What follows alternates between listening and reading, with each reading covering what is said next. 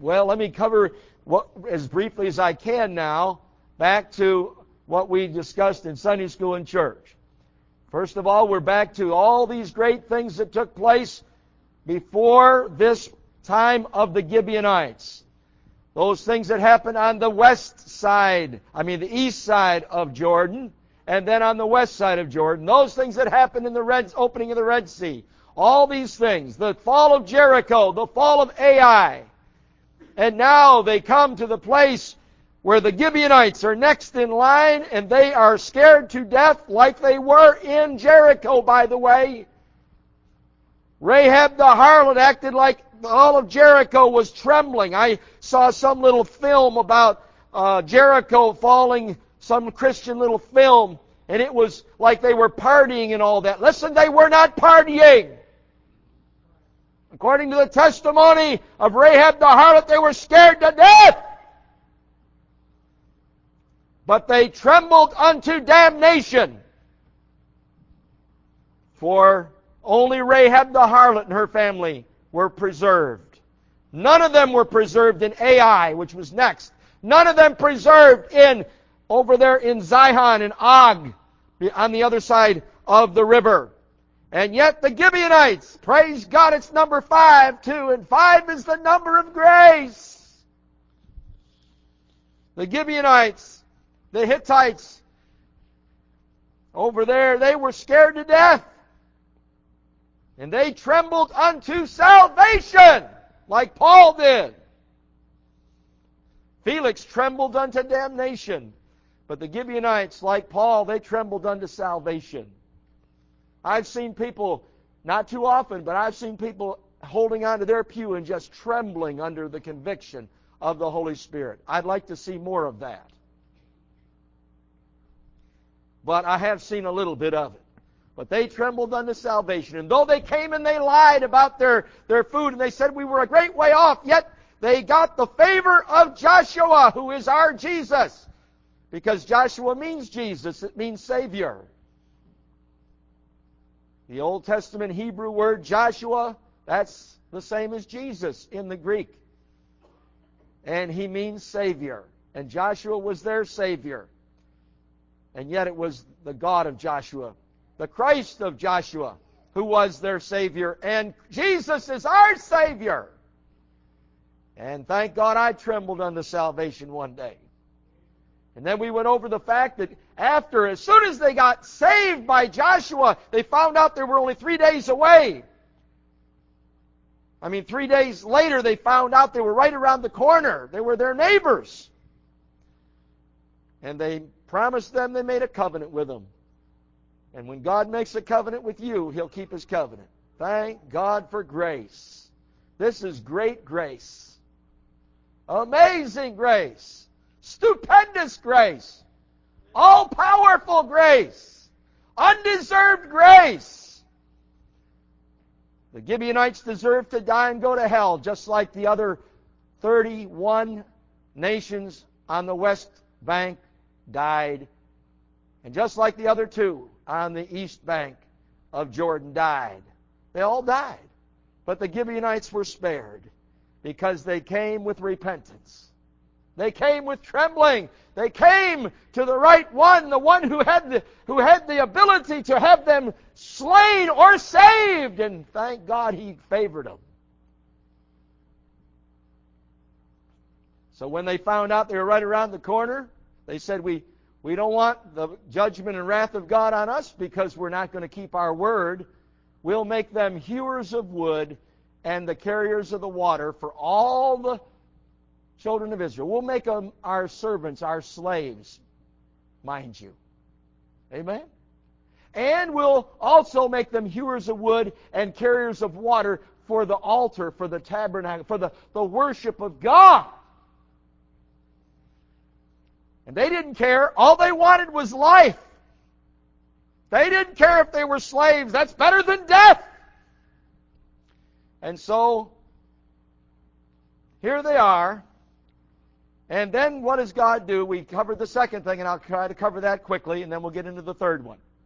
The second thing is, we preached on in the morning service, is that after God saves you, He doesn't leave you on the doorstep.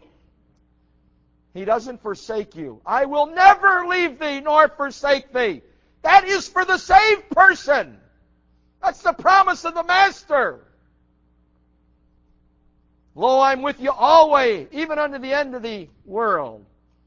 He's with us forever. He cannot forsake His own. The Bible says, can a mother forget her suckling child? Yea, they may forget. Yet will I not forget thee. I've graven thee upon the palms of my hand. Listen, we're His forever. Glory be to God. I'm not hanging on to God. He saved me and came in and took up His residence right in this very body, and He's not leaving. He came to stay. And He's going to take care of us, and He's going to protect us when these 5 kings, here 5 kings come up against them. They're the 5th nation. And they receive mercy, and now 5 kings come up against the newly converted, the newly saved 4 cities. Gibeon, Kirjath Jearim, and the other 2 cities that are named in the Scriptures. They're spared. They're given as servants. The Bible said they were mighty people too, mighty men. So what happens? Just as soon as you get saved, all the devil's crowd comes against you. And they ran to their Savior, like we run to our Jesus. They ran to Joshua and said, save us. Help us! Save us! And do you think He heard? Oh, yes, He always hears. He always answers. He's always there when we need Him.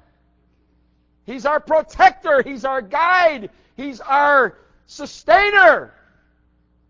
Our protector against the evils and the wiles of the devil.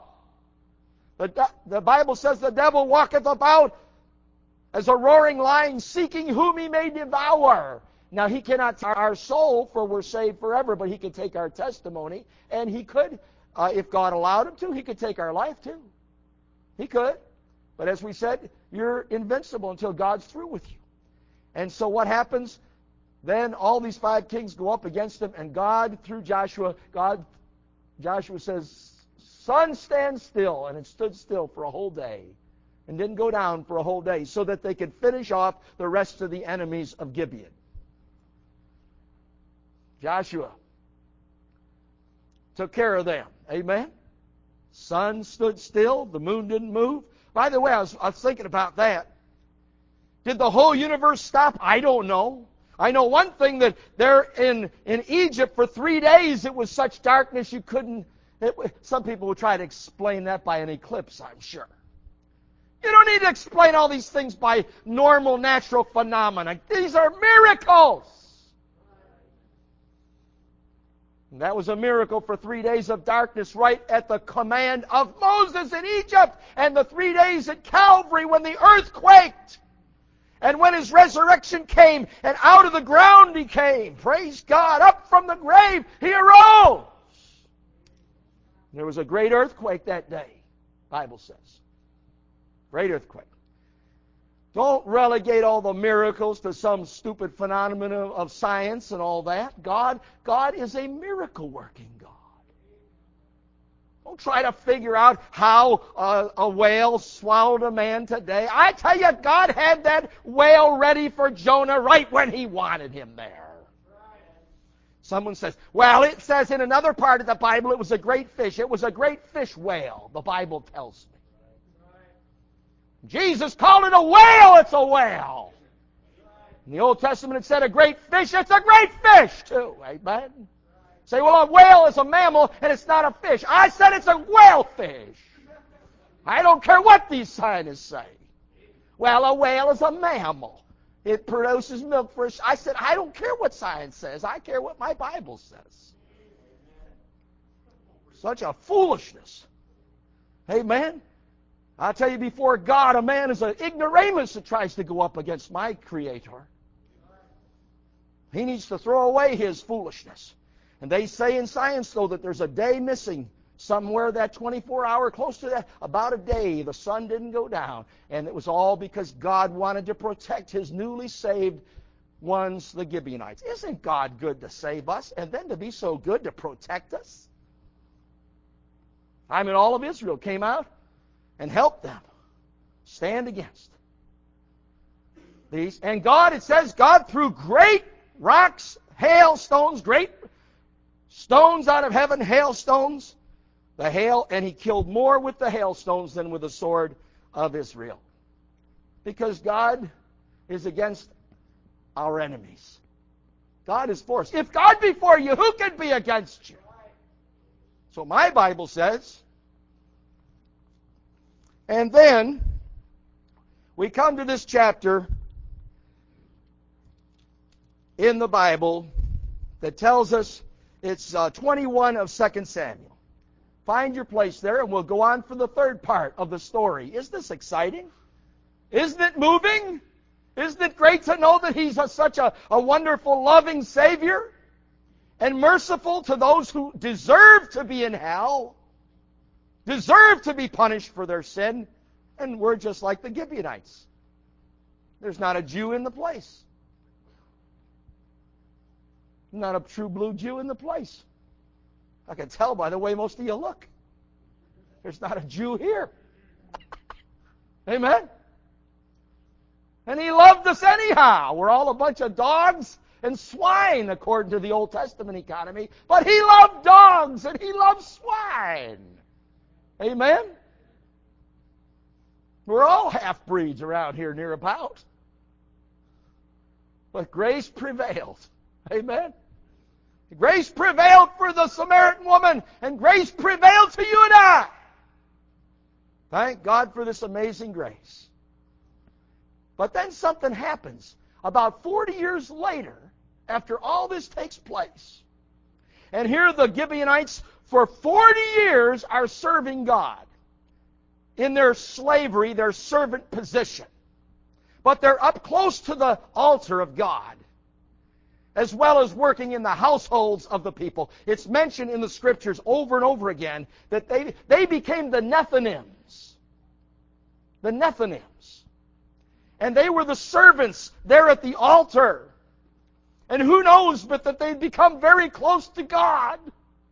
For their service was close to God. They were to help out the priests, it says in another portion of Scripture. These Gibeons. People from Gibeon, these Gibeonites. By the way, Solomon offered sacrifices there at Gibeon.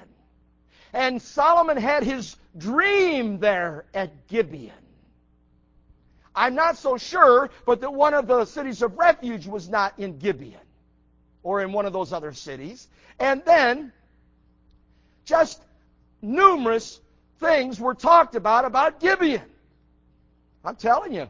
God's coming down and speaking to you. The tabernacle, by the way, I didn't mention that, did I? The tabernacle was there at Gibeon.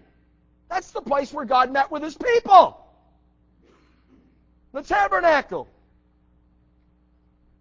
And so Gibeon, they were, I think they were kind of joyful and happy to serve.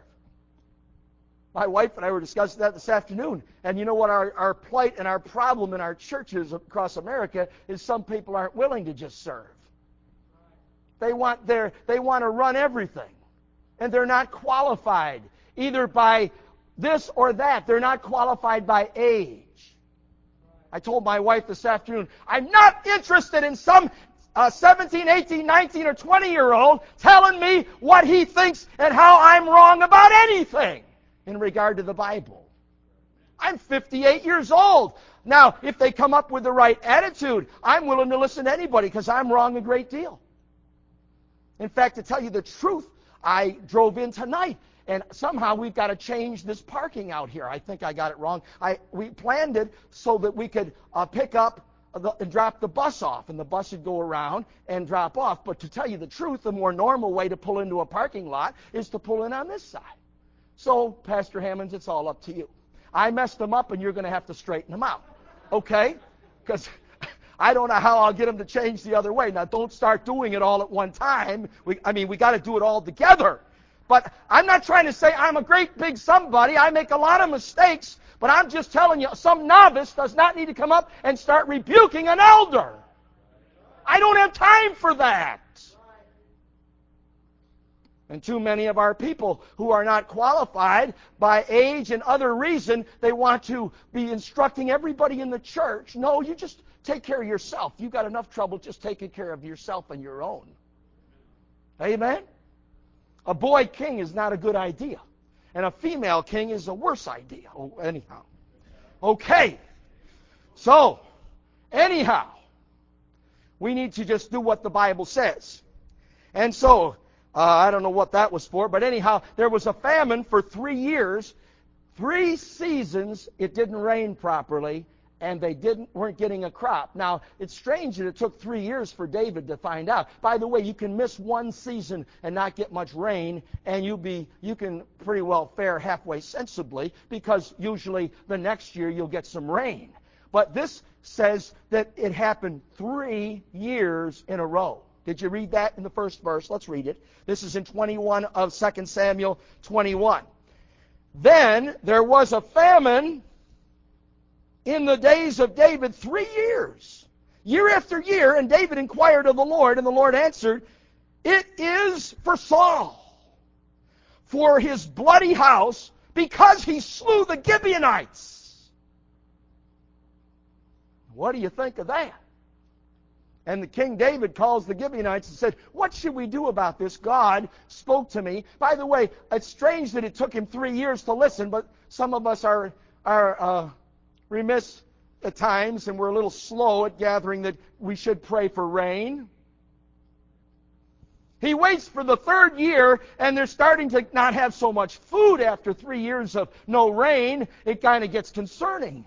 There's no crops, there's no barley, there's no wheat, there's no nothing if you don't have rain. And so David goes and he inquires of the Lord like anyone ought to. And the Lord made it very plain. He said, "It is because Saul he broke the covenant that God had made with Joshua 40 years or more earlier, probably.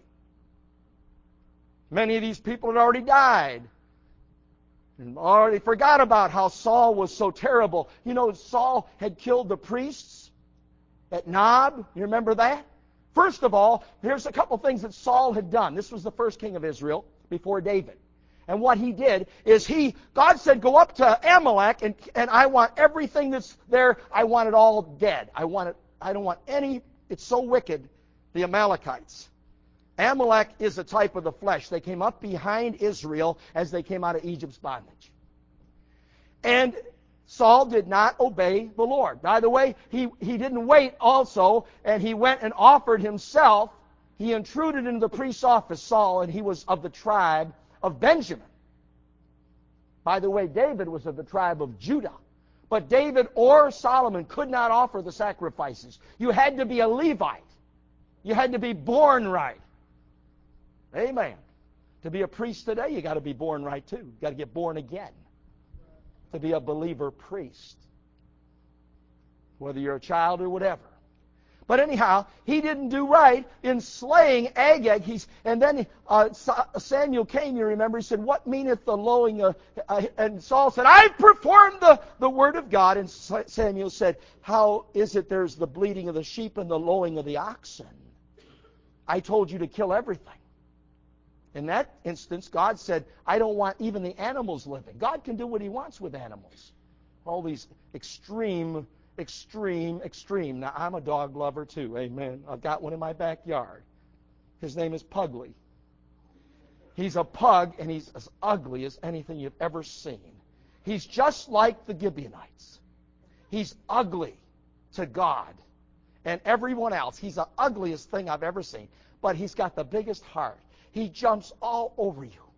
I had to change from my nice suit this morning and get into my old things. I knew he was going to jump all over me to try to go out and make sure that the fence was, something was over the fence so he wouldn't get out, and we'd be chasing after him all day, and I couldn't get my rest this afternoon. The dog is the ugliest thing you've ever seen. So he was a pug, so they called him Pugly. Pugly. But he's such a dear dog. He's so loving. The kids, you can about beat him up, and he still is so sweet to children. Well, anyhow, that was planned in my message this morning. I just never got to Pugly, but we got to him tonight, finally. The Gibeonites were just as ugly as could be, and we were ugly to God until He washed us with His blood and made us beautiful inside. He loved us when we were unlovely. He loved the Gibeonites when they were unlovely. And so Saul, by the way, he would not kill those he should kill. Instead, Saul, getting back to Saul, he killed the priests on Nob Hill. Killed many, many, many priests. Some think that he went beyond killing the priests and their families, and that he possibly at that time went on and started killing the Gibeonites, which were promised the protection of God by covenant by Joshua.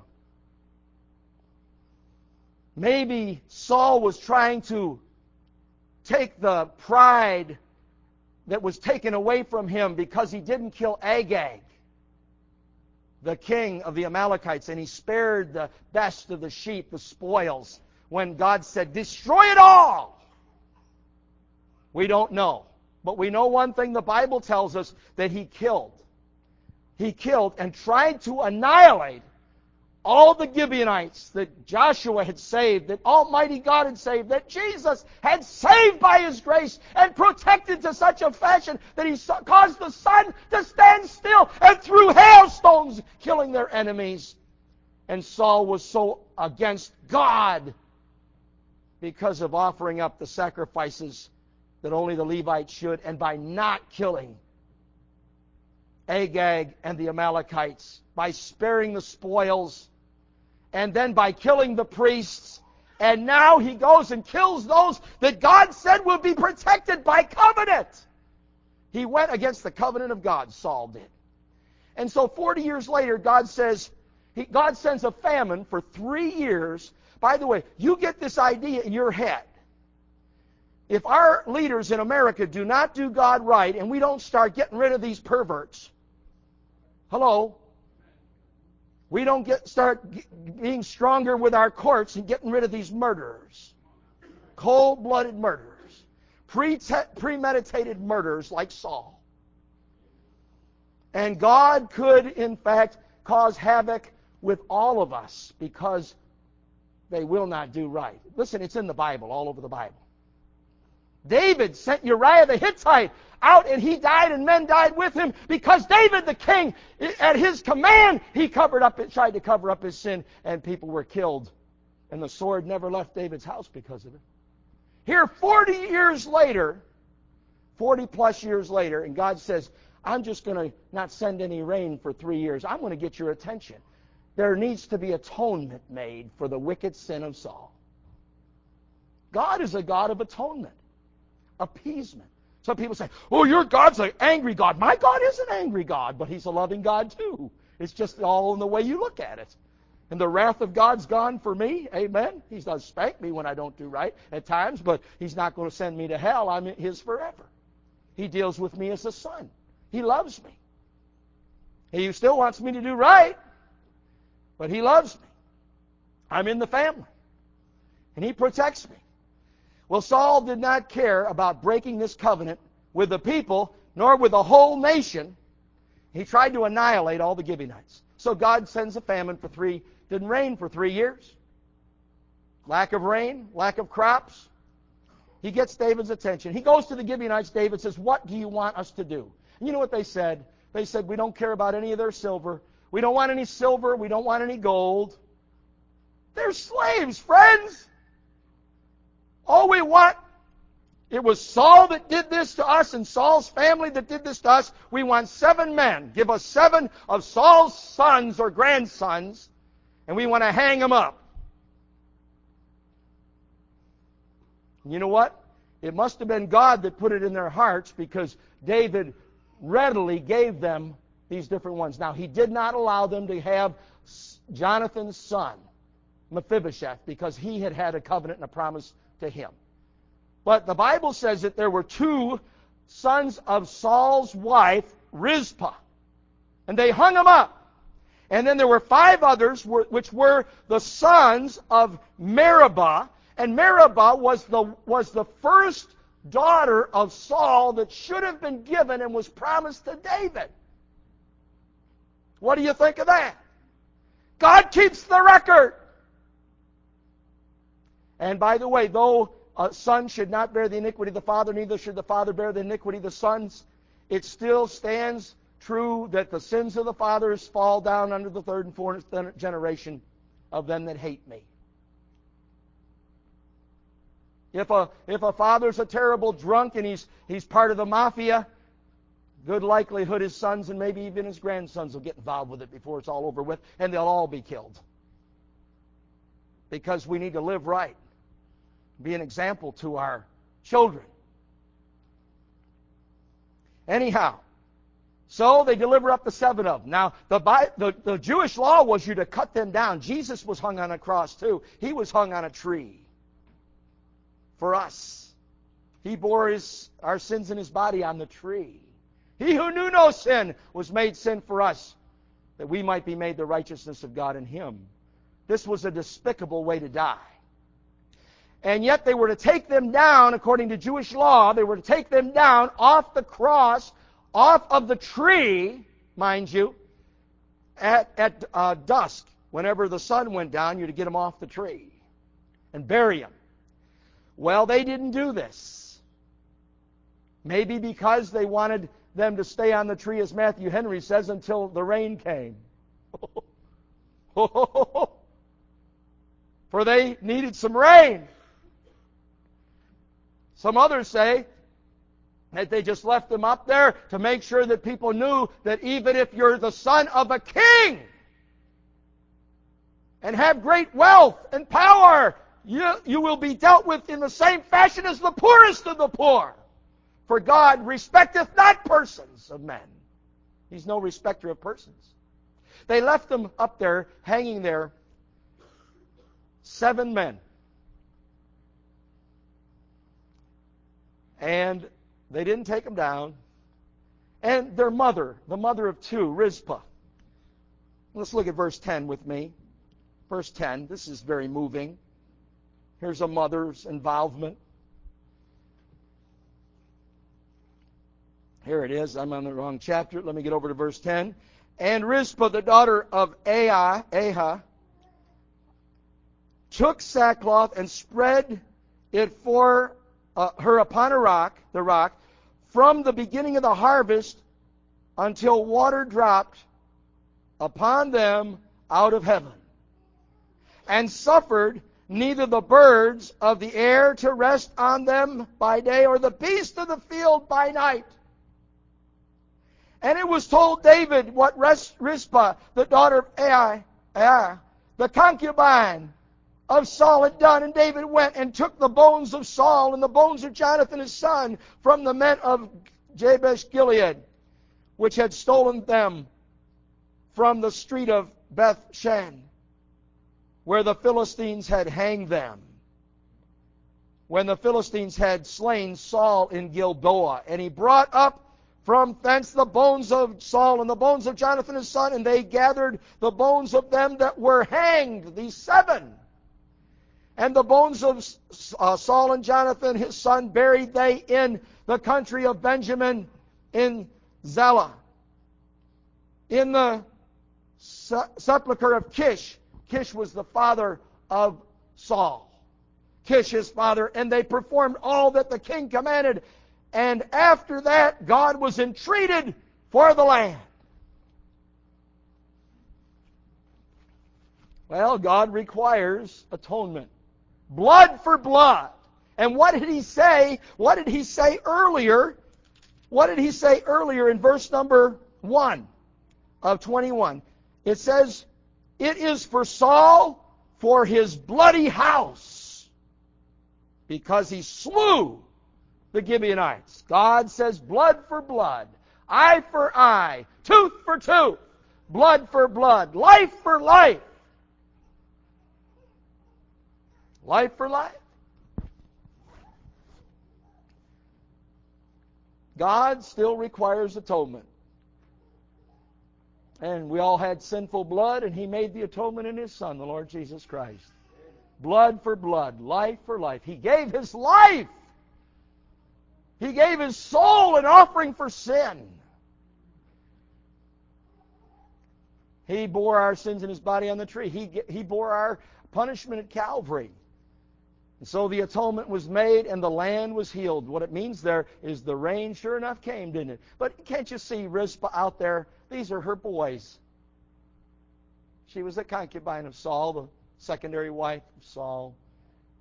And she said, those are my boys, and I don't want the birds to peck their bodies apart.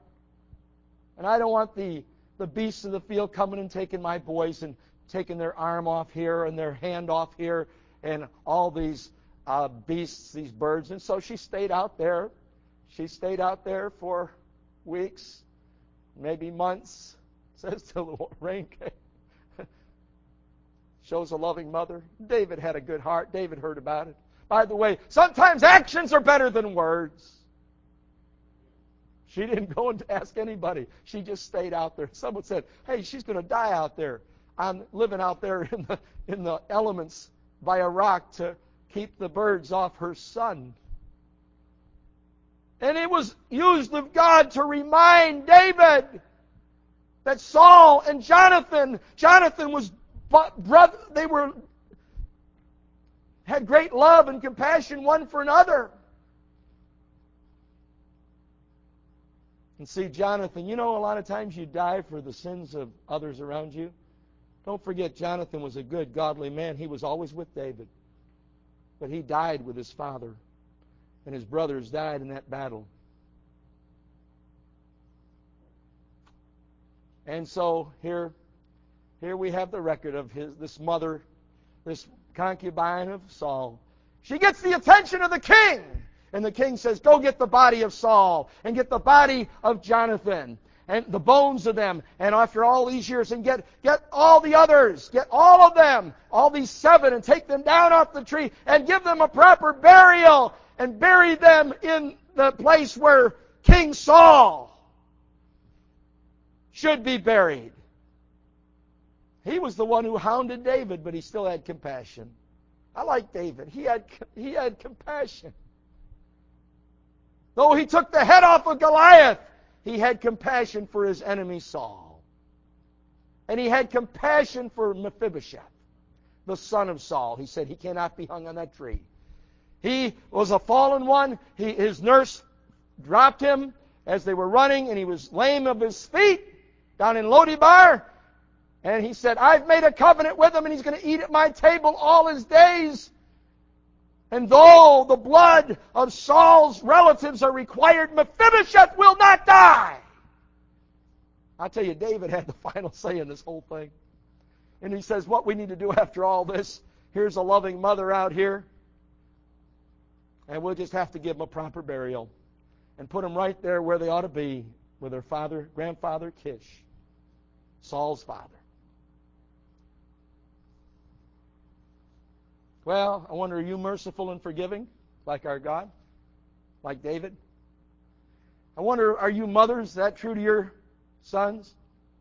That you'd stay out there in the elements because you didn't want to see them picked apart by the birds?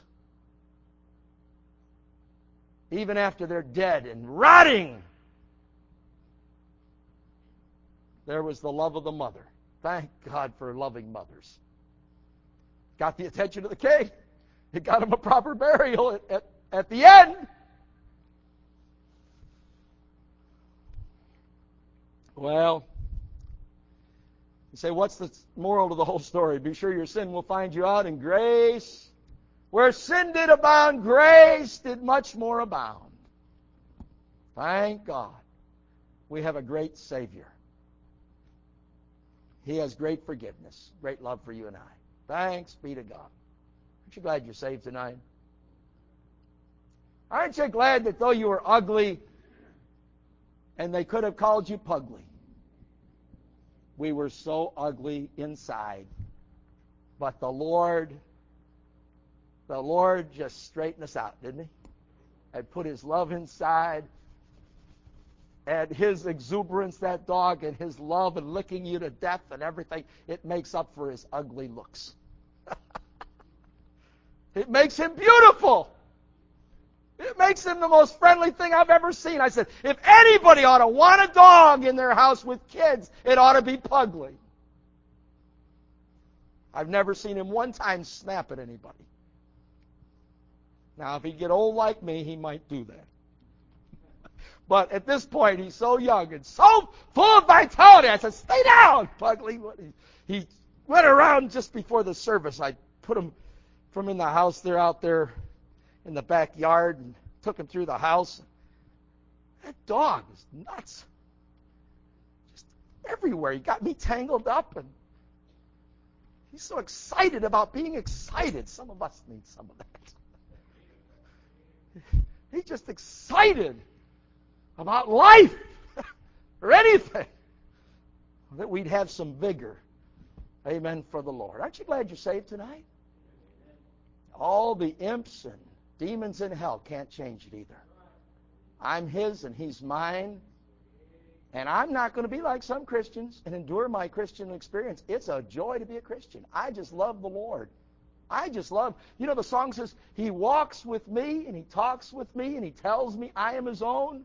And the joy we share as we tarry there, none other has ever known.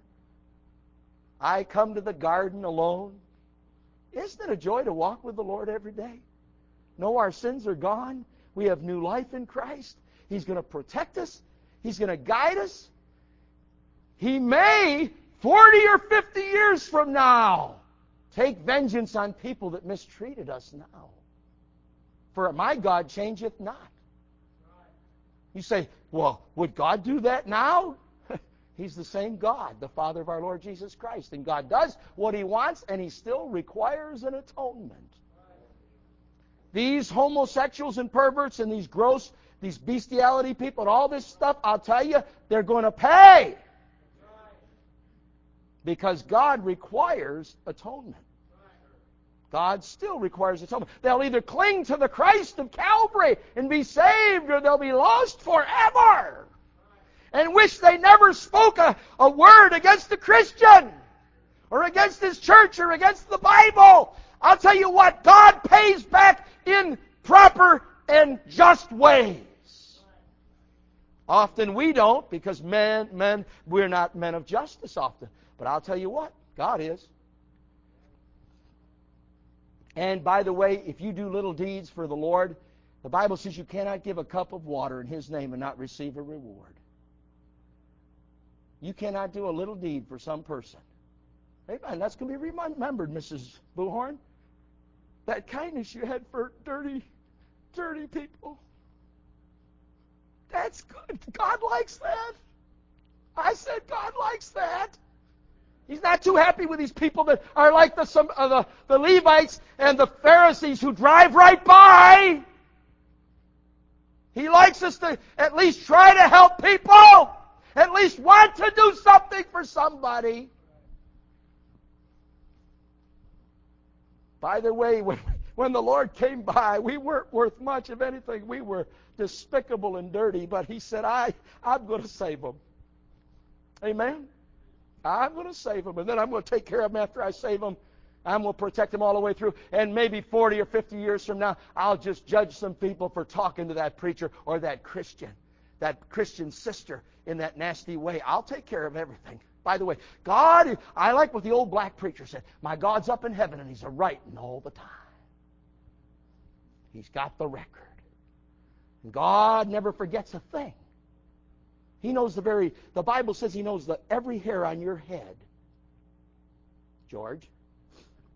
They're there. They're pretty short, but they're there. Can you imagine? He's got them all numbered. All the stars. He's named the stars. Isn't that a great God? You ever go up and look at the stars in heaven? I'll tell you another wonder, and we got to finish up. Have you ever looked at these little things that move around? A little ant, and even smaller than an ant. And these things with these long legs, these insects, and God made every one of them. That's what you need to show to these scientists that think there is no God. They're crazy. They are. The god of this world, the devil's blinded them. Amen. They say that I just killed a bunch of things right there. Living organisms. I don't know anything about it. But I'll tell you, God says that a sparrow cannot even fall out of the heaven and God not know about it. And God feeds all these sparrows out here because He's a compassionate God. And He'll take care of us. Let's bow for prayer. Father, we thank Thee for Thy love. Thank Thee, Lord, for caring for us, being merciful to us. We deserve the judgment and wrath of God. But Thy good love and mercy and grace was bestowed toward me and toward all these that are now saved. And then, Lord, it's outstretched to any that might be here tonight and still outside of the ark of safety, still needing to know their sins are gone, and to know and have that sweet assurance that heaven is their home. Our Father, we thank Thee for the good work of grace that's been done in our hearts. We thank Thee for Paul being here this morning and then staying for the service when he worked all night last night and just got to bed at 5 in the morning, and yet he slept for a few hours and came with Nathan and Jody this morning. And dear Lord, he plans by Thy grace to join the church even. And dear Lord, we thank Thee for, and here he had to be back at work at 4 o'clock this afternoon for a whole night again of work. But we do thank Thee that he's off on Monday, tomorrow. And yet, Lord, we thank Thee for what You put in the hearts of people. Here he came right in his uniform, shows dedication and love for Thee. Thank Thee, Lord, for sending a dear boy like Paul by here. Dear Lord, we just thank Thee for some of these good men that You've sent this way. Dear Lord, work, we pray, in the heart of Douglas and others, Lord, who are seeking Thy will. Oh, God, thank You for bringing these dear ones by. And then, as my wife said today, we thank Thee for our good people and how Thou hast given us many good and honest and, dear Lord, Bible reading and people that have personal and family devotions and faithful people that tithe and give of their means and their time and their life to Thee. Though many of them are in the army, still give their life to Thee. With all the demands, they're still as faithful as they can be with their duties. We praise Thee for that. Have Thy way. Give us thankful hearts, we pray.